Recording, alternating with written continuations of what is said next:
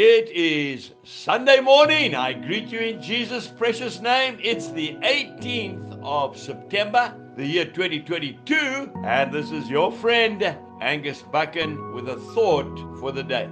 Tell them the old story. Let's go straight to Psalm 78 and verse 4. We will not hide them from their children, telling to the generation to come the praises of the Lord and his strength and his wonderful works that he has done. It is absolutely vital in the growth and the fabric of a young child that his mother and father sit down and tell him the old story. You know, basically, that is what the Feast of Tabernacles in Israel is all about. It's a national holiday for a week, and the families get together in the evenings, and they sit under a makeshift shelter, and they tell their children the story of how their Heavenly Father took them out of slavery and provided for them through a barren desert for 40 years. It disturbs me so often to see young parents that are so busy that they do not have time to sit with their children and tell them about Jesus and about the principles of life. I often see a young mother, and I'm not blaming her. She's so busy, she gives the child a cell phone and lets them amuse themselves with computer games just to keep them quiet. It's dangerous because there's no interaction. We need to talk to our children. We need to warn them. We need to instruct them.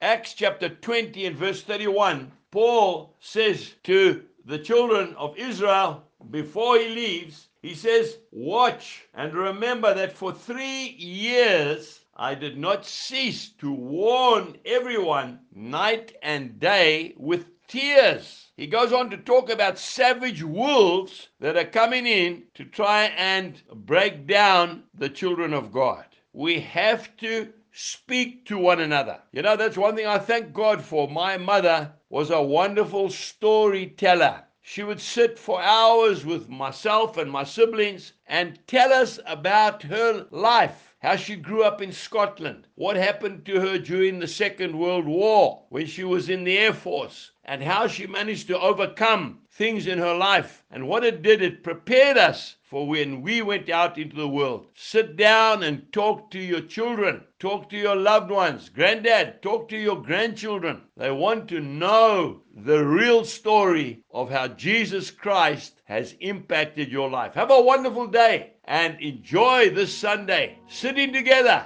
and talking about the goodness of God. Jesus bless you and goodbye.